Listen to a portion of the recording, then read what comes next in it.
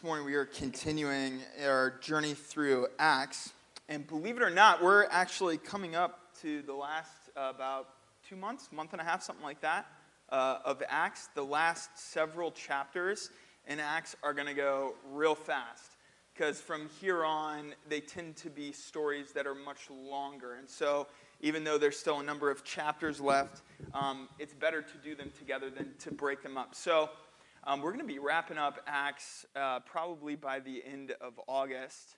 And then going into September, this fall, my plan is, and I'm praying about it with those who teach here with me, is to do a short series for about a month or so on the church. And just what is the church and why do we do the things we do? And what does the Bible say about the church? And how did we get here in church history?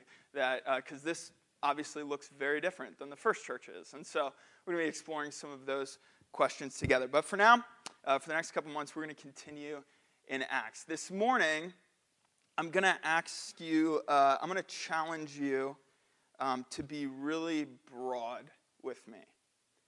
So two of my, and here's what I mean. Two of my favorite things in the world are to gaze at someone or something. So one of them is to sit, face to face with one of my children, and those moments where you just try to capture the moment and don't let it pass. You hold on to it, and you're looking in your child's face, and their eyes are looking back at you. And you see all that's already happened in their little life and all that's to come that you hope and you fear and you pray for.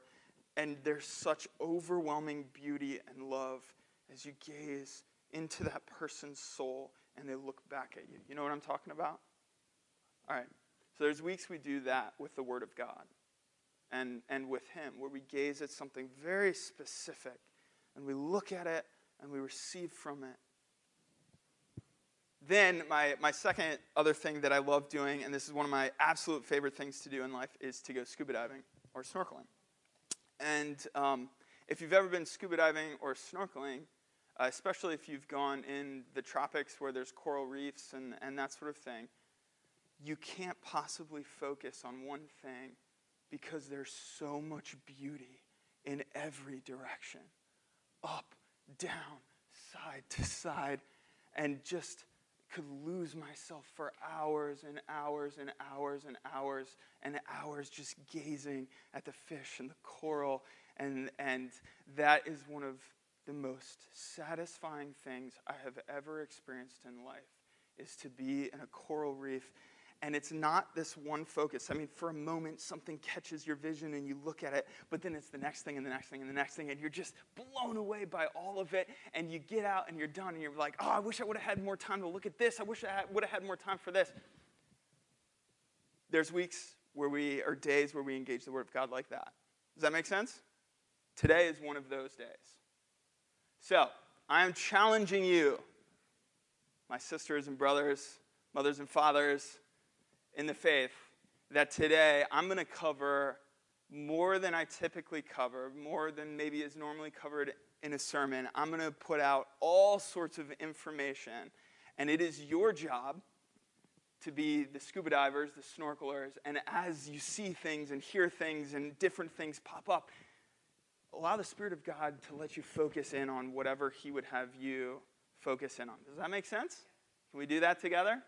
We'll go scuba diving with me. I'd love to take you.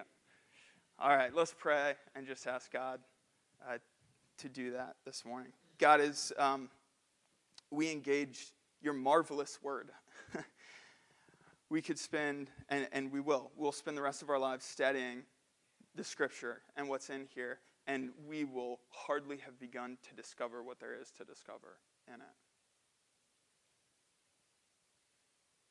So this morning, as we look at one chapter in the Bible, it connects all the way back to Genesis. It connects to 1st and 2nd Kings.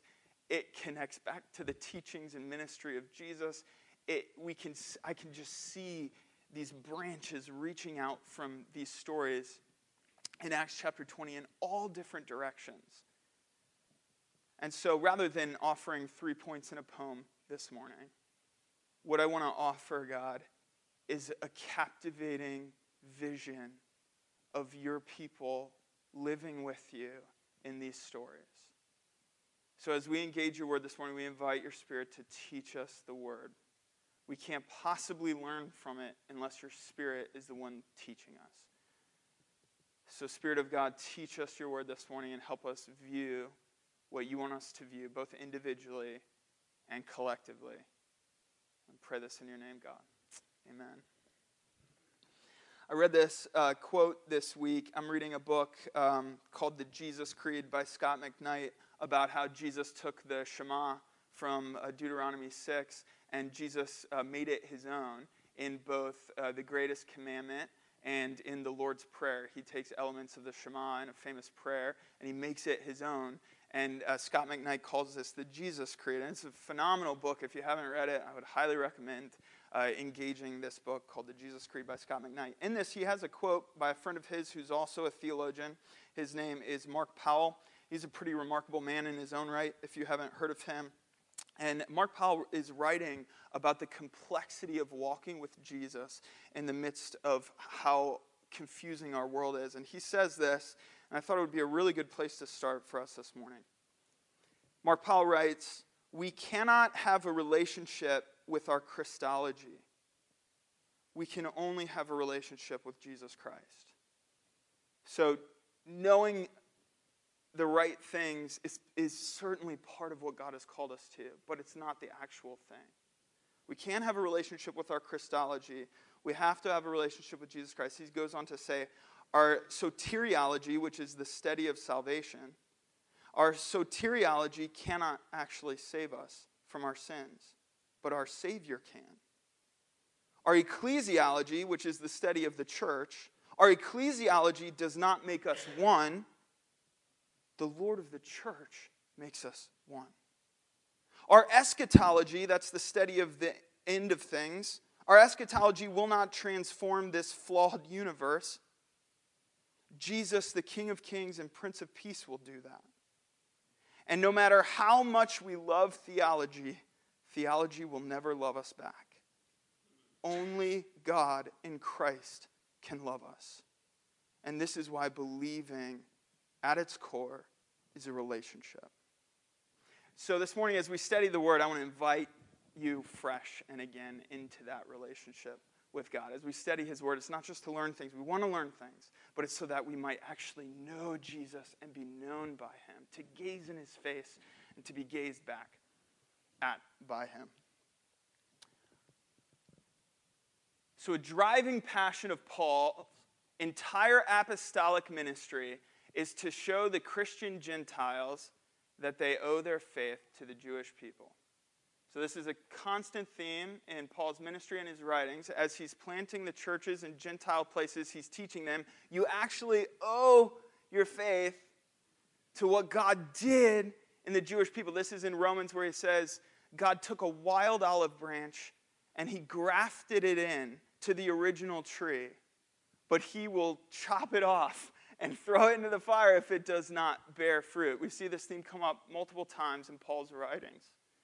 God has included the Gentiles in the work that he began in the redemptive story of Israel.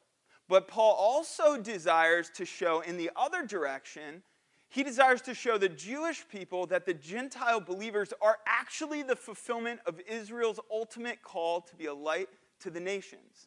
In other words, the Gentiles can't be who they're meant to be without it having gone through Israel. But Israel can never step fully into her birthright, the calling of God on Abraham and all of his people afterwards, until the Gentiles come to know and worship the true God. So it works both ways. Abraham and Israel were blessed to be a blessing. This is right away in the call of Abraham. You are blessed to be a blessing to the nations.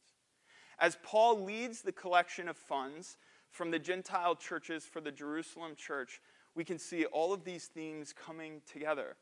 Paul is able to see the church through the eyes of God. There is neither Jew nor Gentile. This is what he writes in Galatians. Neither Jew nor Gentile, neither male nor female. There is one God, one body, one new people.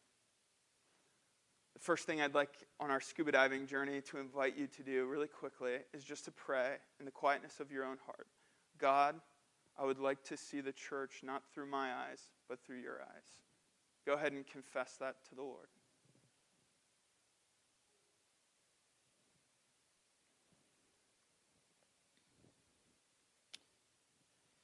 When God views the church, somehow, in some mysterious, amazing way, there's only one church. There's 20,000 denominations who claim to worship Jesus Christ. But when God views the church, there's only one church. There's only one body, Paul writes in Ephesians 4. One. We don't see things like that. I certainly don't. But this is how God sees. And we are called to submit to the vision of God. This is in Romans 15, which Paul wrote. Scholars believe he wrote it during Acts chapter 20. He says, he's talking about the collection of the funds from the different Gentile churches, and he's talking about how their relationship is dependent on one another. He says, I hope to see you, this is to the Romans, he's never been there before, I hope to see you in passing as I go to Spain, and to be helped on my journey there by you. Once I have enjoyed your company for a while. At present, however, I'm going to Jerusalem, bringing aid to the saints. For Macedonia and Achaia have been pleased to make some contributions for the poor among the saints at Jerusalem. For they were pleased to do it, and indeed they owe it to them. For if the Gentiles have come to share in their, that's Israel, Jerusalem, their spiritual blessings, they ought also to be of service to them in material blessings. When therefore I have completed this and have delivered this to them, what has been collected, I will leave for Spain by way of you. So Acts chapter 20, where we pick up the story, this is right after the riot in Ephesus, which I talked about last week. Immediately after the riot in Ephesus, this is where we pick up. Paul has been in Ephesus for over 2 years. This is the longest he's ever been any one place. So he's put down relatively deep roots as far as Paul goes. And now, for the first time in a while, he's going to be moving on. And while he moves on in this chapter, he begins a long, roundabout, out-of-the-way journey to go back to Jerusalem. He's going to collect these funds from the churches, and he's going to take them to Jerusalem. This will be the last time he's in any of these areas in his lifetime. And so, as we'll read this chapter, we see there's a sadness as he encounters people because they know this is the last time they're going to see him. This is also when Paul wrote both Romans and 2 Corinthians. So this week, when you leave from here, this would be a good week for you in your own study of the scriptures to read both Romans and 2 Corinthians. This is the context for when he wrote those epistles. Obviously, probably of all Paul's writings, Romans is the most famous and the most read and looked to, and in many ways, rightfully so. A lot of people think of it as a systematic theology, Paul's systematic theology, which there's reasons for that, but it's not. It's clearly not a systematic theology, because in systematic theology, you cover every major topic, and in Romans, Paul never talks about communion, he never talks about baptism. There's major themes that Paul never touches in Romans, and yet, what Romans is about is, at its core, is about our identity with the Lord, particularly our sonship, our daughterhood in God.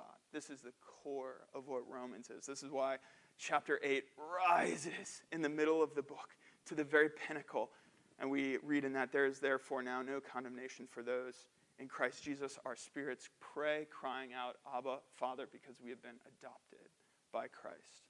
So Paul writes Romans in the midst of this journey in Acts 20. So verse 1, after the uproar had ceased, that's the riot in Ephesus, Paul sent for the disciples, and after encouraging them, he said farewell and departed for Macedonia. When he had gone through those regions, all right, so he leaves Ephesus in Asia, and he goes back up into Macedonia. Do you remember what churches are in Macedonia that he planted in his second journey? Pop quiz. What are the churches that he planted in his second journey in Macedonia? What's that? Antioch? Well, Antioch's the sending church from Syria. Philippi, Thessalonica, Berea, these are all of these churches are in Macedonia. So when he writes Thessalonians, he's writing it to this region. When he writes Philippians, he's writing it to this region. So he goes back from Asia Minor up into Macedonia, into Europe. Verse 2, when he had gone through those regions and had given them much encouragement, he came to Greece. So verse 1 and verse 2 is when he writes 2 Corinthians. And we know this because in 2 Corinthians he says, I'm coming to visit you soon. I'm sending this letter ahead of me so you'll be ready when I get there. Because the last time he was there, it was not good. The last time Paul had been there, they had rejected him. Some of the people in the Corinthian church had rejected Paul and had told him if he was to come back, he needed a letter of reference from an apostle they trusted. Now think about this. Who planted the Corinthian church? Paul did. Paul planted the Corinthian church. And on his second or third visit there, some of them have the gall to tell him, well, if we're going to listen to your preaching, we like Apollos a lot better, and we like Peter a lot better, so you're going to have to get a letter of recommendation from them. Paul calls it his painful visit.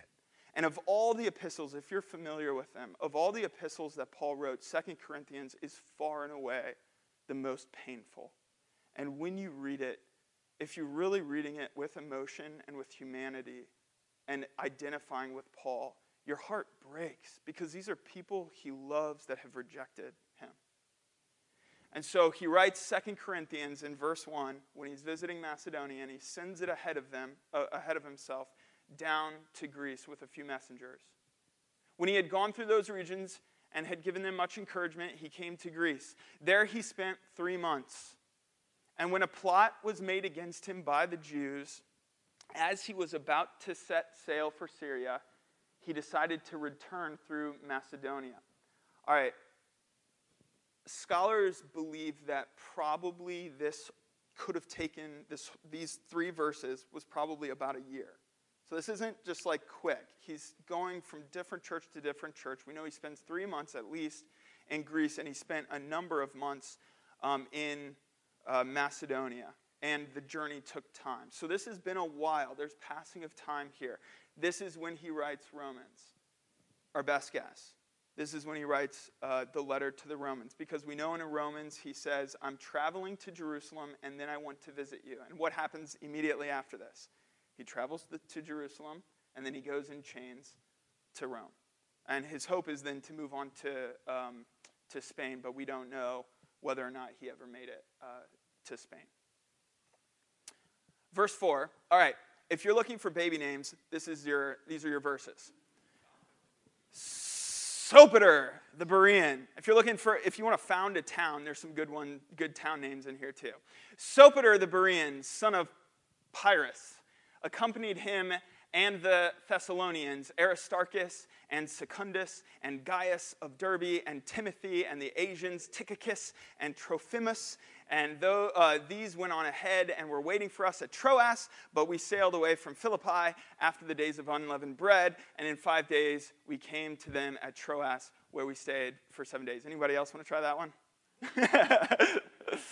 So the point here is that as Paul is going from church to church in Macedonia and in Greece, people are joining him. People are joining his traveling group, and they're traveling with him, and the plan is for them to go to Jerusalem together. They had collected a large sum of money, and anyone who knows about money knows that it's better to have more hands in the pot than one hand in the pot, right? Because money tends to stick to those who put their hands in it alone. So Paul, I think probably for reasons of both safety and integrity, he's gathering all these people to represent the different churches to travel with him back to Jerusalem. And we meet some of them here. Sopater and Aristarchus and Secundus and Gaius and Timothy, which we already know. He's probably representing Ephesus at this point. We know Timothy served in Ephesus because of the letters to Timothy that Paul wrote. Tychicus and Trophimus. All of these are traveling with Paul back to Jerusalem to deliver the offering. Verse 7, on the first day of the week, when we were gathered together to break bread, Paul talked with them, intending to depart on the next day. And he prolonged his speech. I don't want anybody complaining about my sermons. Listen to this. And he prolonged his speech until midnight. All right, let's use our imaginations together.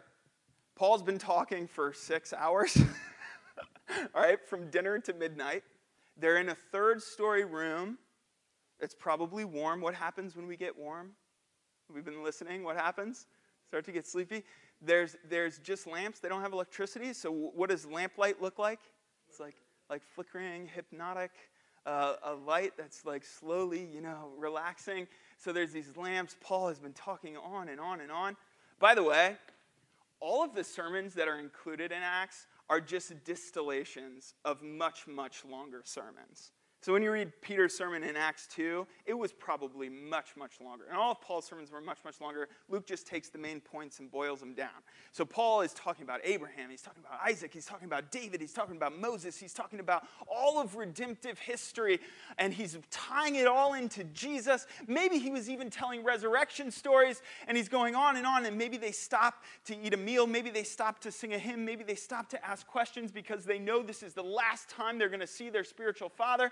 And if it was going to be the last time you ever saw him, wouldn't you have questions you wanted to ask him? And so this thing keeps going longer and longer. Verse 9, and a young man named Eutychus, here's another name idea for you. A young man named Eutychus, sitting at the window, sank into a deep sleep as Paul talked still longer. And being overcome by sleep, he fell down from the third story and was taken up dead. All right, keep yourself in that imaginative place. Can you imagine being in that upper room? Perhaps you're feeling sleepy. Perhaps you're just riveted to have this conversation with Paul and to be learning the things you're learning, and you're wide awake. And then all of a sudden, this boy, this child, he's probably a teenager, young teenager, falls out. Isaac falls out the window, probably about his age, and dies. What would we do? We'd stop, right? We'd all rush out and check on the boy. There's probably weeping. There's probably screaming. There's all sorts of uproar. Paul, apparently, very calmly, went down and bent over him, and taking him in his arms said, "Do not be alarmed, for his life is in him." And when Paul had gone up and had broken bread and eaten, he conversed with them a long while until daybreak. So even this won't stop him. And they took the youth away alive and were not a little comforted. All right, so one of the things we should do as biblical students is we should always, every story you ever read in the Bible, every psalm, no matter where you are in Scripture, you should be reminded of other stories in Scripture, because there is not a single story that happens all of the Scripture that is not hyperlinked in a modern term or tied directly to another passage. Not one. Every single story you can read, you can trace it back. Almost every story can be traced back in some way to Genesis 1 and 2, God's intended creation in Genesis 3. But all of stories are linked together and joined together in Scripture. So, when we read this story about the boy falling to his death and Paul coming down and leaning over him and seeing life in him, what stories should we be reminded of? Elijah? Who said Elijah? Yeah, well done. Both Elijah and Elisha, right? Both of them raising young people from the dead, and in both cases, leaning over the child. In Elisha's case, he spread himself out on the child, foot to foot, hand to hand, mouth to mouth, on this dead child, and breathed life into him. Almost like God creating Adam and breathing life into his mouth in that way. What stories of Jesus should we be reminded of by this? Yeah, Lazarus. I think there's another one that's even closer linked. There's actually two more. What's that? Yes. Yeah, the synagogue leader who had the daughter who died. And what does Jesus do? He kicks everyone out of the room. He brings Peter, John, and James with him up into the room, and he speaks over her, "Rise up." He says, "Wake up." And then she wakes up. And then the other story that it brings to mind is one of my absolute favorite stories. It's such a gem, and we spend so little time thinking about it. But Luke 7, where the widowed woman whose only son died, coming out of the town of Nain, in the funeral procession, as Jesus is coming into the town, he sees the woman, and it says he was broken with compassion. And seeing the son, can you imagine walking up to a funeral procession and interrupting it of complete strangers? Jesus walks up, stops the procession out of the town, and says to the young man, rise up. And he gets up. And he gets up. Now, all of these stories, all of them, Paul knows by heart. He knows every word of every one of these stories. And this is really, really important for us to learn. Because if God would ever have us do miraculous things or things in faith like this, it should be in the example of what Christ and what those who have gone before us have already done. It'll take on a new flavor in our time, in our space, but it should be a direct example. We see this with Peter. When he raises Dorcas, he almost completely repeats what he saw Jesus do in that upper room. He kicks everyone out of the room, and he prays over this woman who had died and invites her, Tabitha, rise up. This is a good thing for us to learn. We should memorize these stories. I've hidden your word in my heart, God.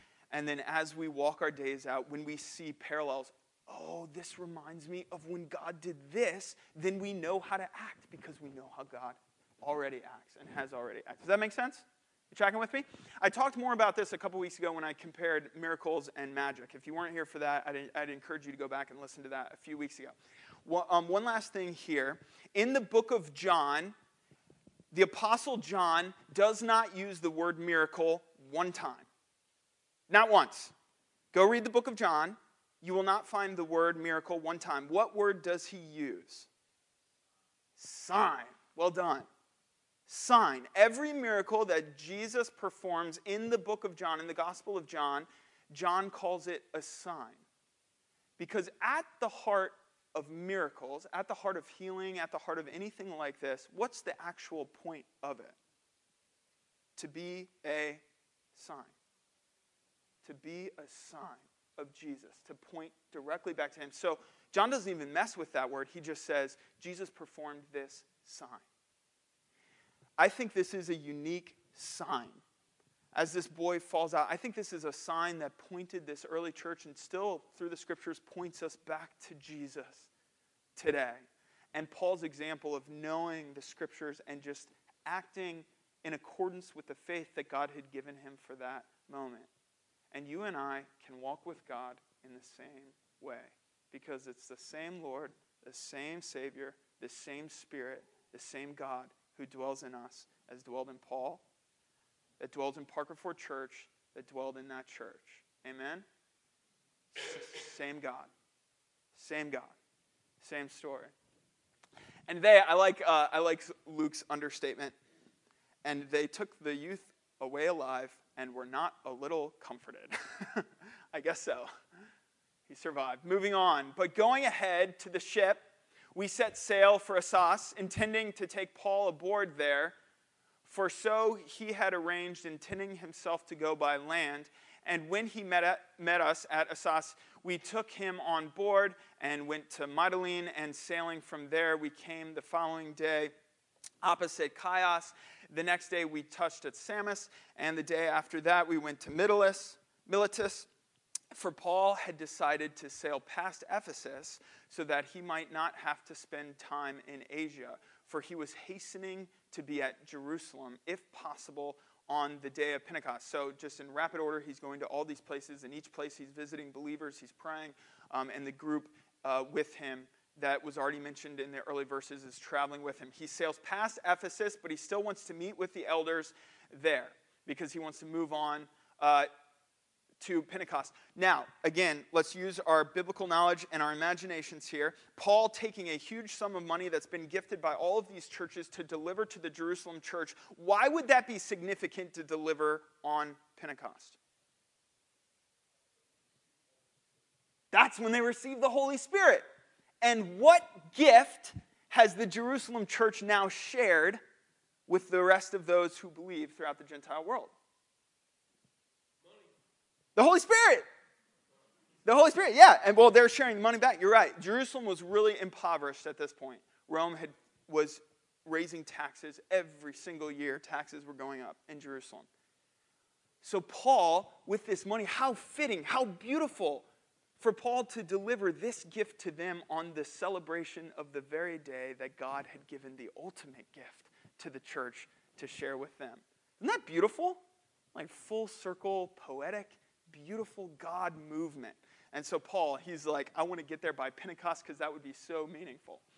Verse 17, now from Miletus, he sent to Ephesus, and some journey, I forget how many miles it is, but it's a day's journey from Ephesus to Miletus.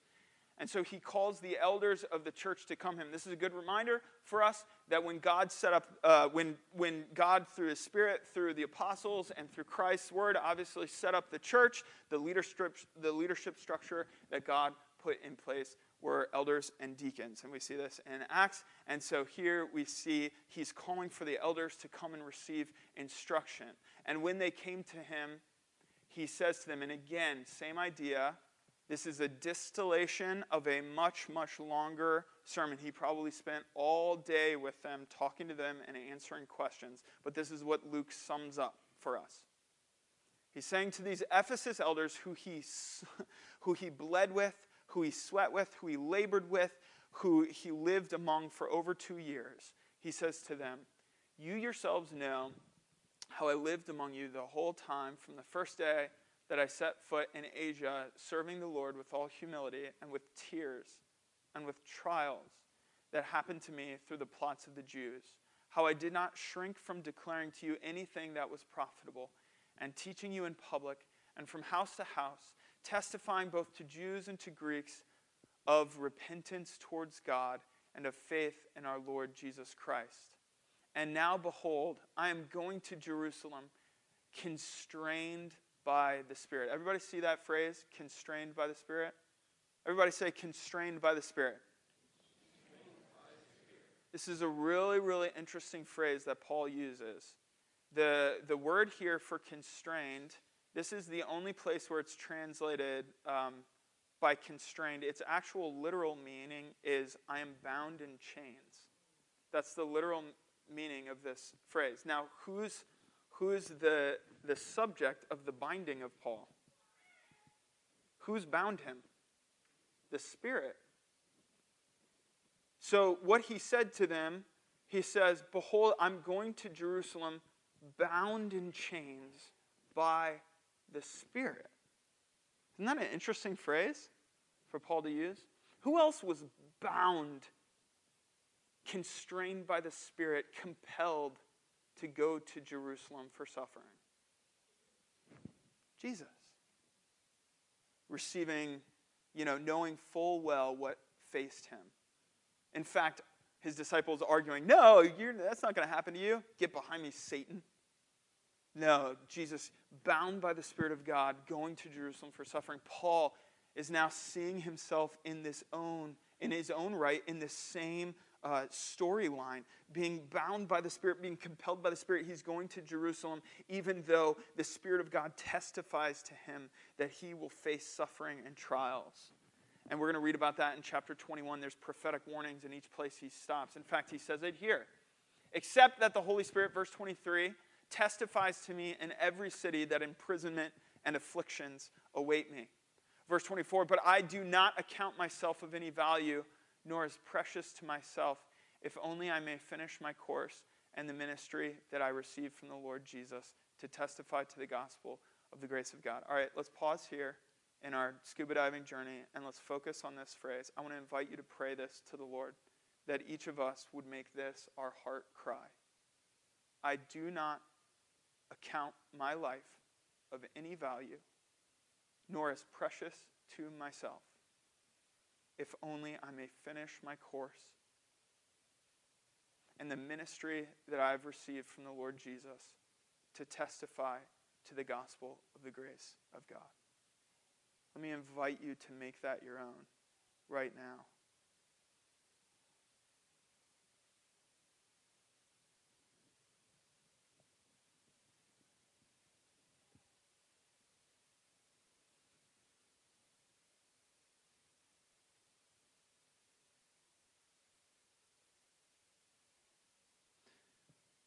Lord, I confess to you that in my own flesh, I keep wanting to take back control of my own life. But I pray, Lord, that I, my family, my children, my friends, my spiritual community, that we together would not account our own lives as anything, but would run the race set before us, pursuing you to the end, pursuing the ministry that you've given us to share the gospel, to love one another, and to love you. We pray this and confess it in Jesus' name. Amen. Verse 25, and now behold, I know that none of you among whom I have gone about proclaiming the kingdom will see my face again. Therefore I testify to you this day that I am innocent of the blood of all, for I did not shrink from declaring to you the whole counsel of God. Pay careful attention to yourselves and to all the flock in which the Holy Spirit has made you overseers, to care for the church of God, which he obtained with his own blood. I know that after my departure, fierce wolves will come in among you, not sparing the flock. And from among your own selves will arise men speaking twisted things to draw away the disciples after them. Now, this really happened in the church of Ephesus. And we know this from church history. Timothy was sent by Paul to serve in Ephesus. And the goddess Artemis, which we read about last week, what happened is the persecution in Ephesus continued, and it rose and rose. And then do you remember from your church history lessons which apostle ended up spending the remainder of his days serving in Ephesus? The apostle John. So after Jerusalem is destroyed in 70, John, he faces his imprisonment and his captivity. He goes to the island of Patmos, but then he spends the majority of his ministry time going forward for the end of his life in Ephesus, and he becomes the spiritual father going forward of the church fathers who rise up in Ephesus. There's a legend that John walks into the temple in Ephesus, and he walks up to the statue, and he commands it to fall in the name of Jesus, and it fell down and broke. And that's the church tradition on John serving in the city of Ephesus. But we know that of all the early church, this is one where that the spirit of the enemy rose up to twist things and persecute people in a really unique way. So Paul's like speaking prophetically to Ephesus in this. Verse 31, therefore be alert, remembering that for 3 years I did not cease. So he's been there for 3 years, he says. I did not cease night or day to admonish everyone with tears. And now I commend you to God and to the word of his grace, which is able to build you up and give you the inheritance among all those who are sanctified. I coveted no one's silver or gold or apparel, which is interesting if you think back to the silversmiths coveting. Verse 34, you yourselves know that these hands ministered to my necessities and to those who are with me. In all things I have shown you that by working hard in this way, we must help the weak and remember the words of the Lord Jesus, how he himself said, let's read this together, it is more blessed to give than to receive. It is more blessed to give. It is a greater blessing for us to give than to receive. And when he had said these things, he knelt down and prayed with them all, and there was much weeping on the part of all. They embraced Paul and kissed him, being sorrowful most of all because of the word he had spoken, that they would not see his face again, and they accompanied him to the ship. All right, let's draw a parallel back to Jesus' journey to Jerusalem. Who constantly tried to stop him from suffering? His own disciples, those closest to him. Every step of the way. You shouldn't suffer. No, confusion. Whenever he would say, I'm going to go take my cross, there was confusion. They tried to stop him every step of the way. The church has learned something here. Because even though Paul is saying, I'm suffering perhaps to the point of death, and even though there's prophetic words, what we'll see is no one tries to stop him as he journeys. That's interesting. We should learn from that as well. In the call that God has to encourage those who have this type of call in their lives, to be a blessing to them, a support to them. And so they're grieved because they won't see him, but they pray with him, and they continue to converse with him. So this is the map of Paul's third missionary journey, which we have essentially just wrapped up. It started in Antioch. It goes through Asia Minor. He spent over 2 years in Ephesus. Then this is what we read about this morning. He goes up into Macedonia, down into Greece for 3 months, back into Macedonia, back over here, down to Miletus, where he talks to the elders of Ephesus. And then next week he gets on a boat and travels down to Israel and to Jerusalem again. So that is Paul's third missionary journey. This is 2 Corinthians 8, which he wrote during this trip. He says, now it is superfluous. That's a fun word. Everybody say superfluous.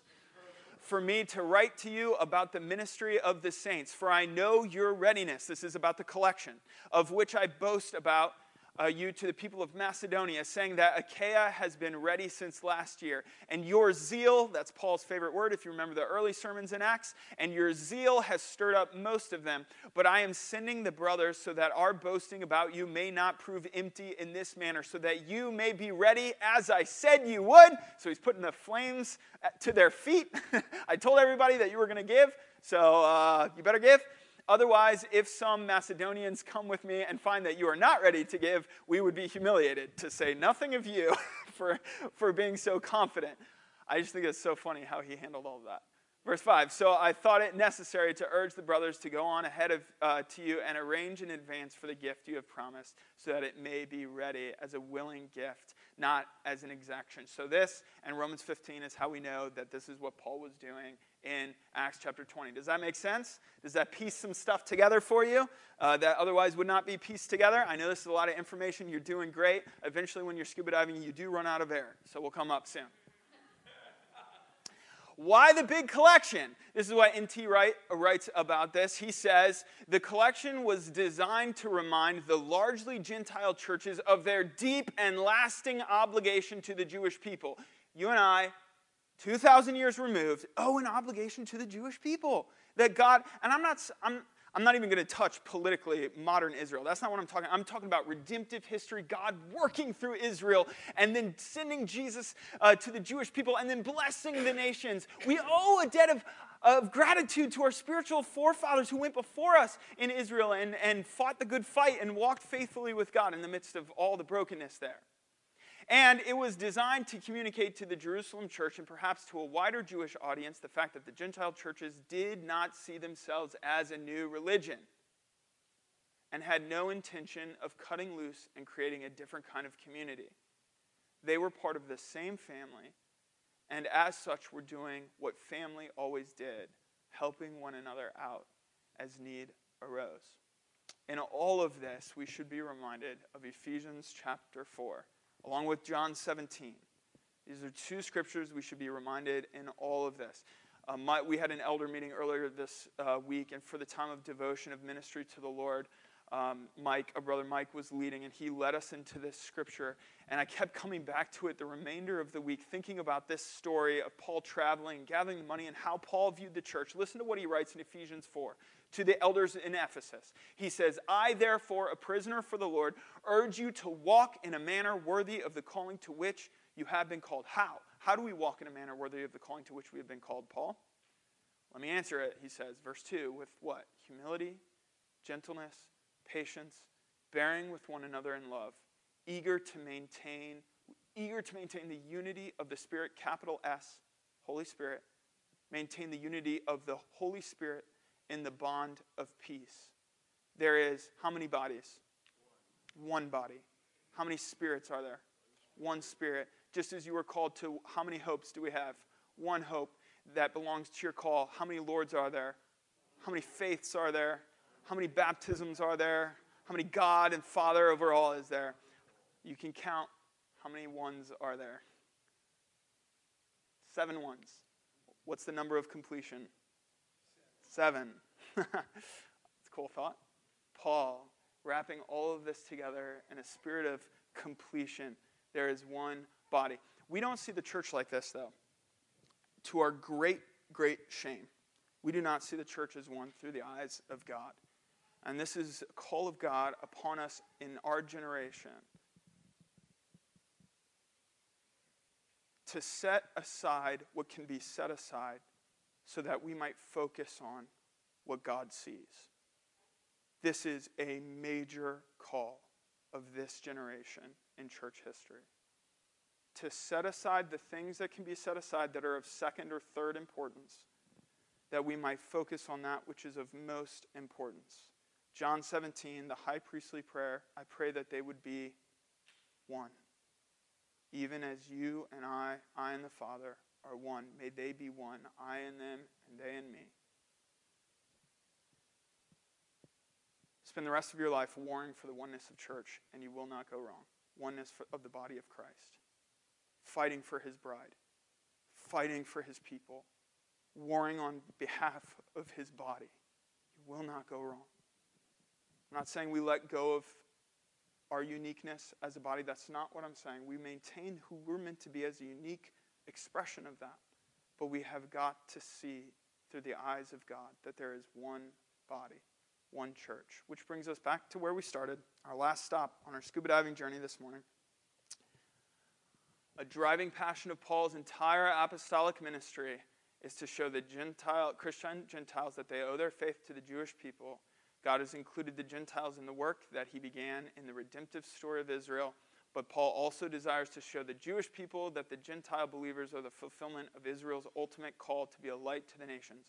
Abraham and Israel were blessed to be a blessing. As Paul leads the collection of funds from the Gentile churches for the Jerusalem church, we can see all these themes coming together. Paul is able to see the church through the eyes of God. There is neither Jew nor Gentile.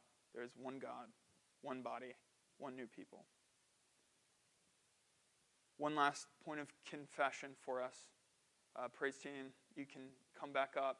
But just for a moment, I would invite you to close your eyes and confess to the Lord the places where you and I have desired to divide him or divide his body, where he says there's one body.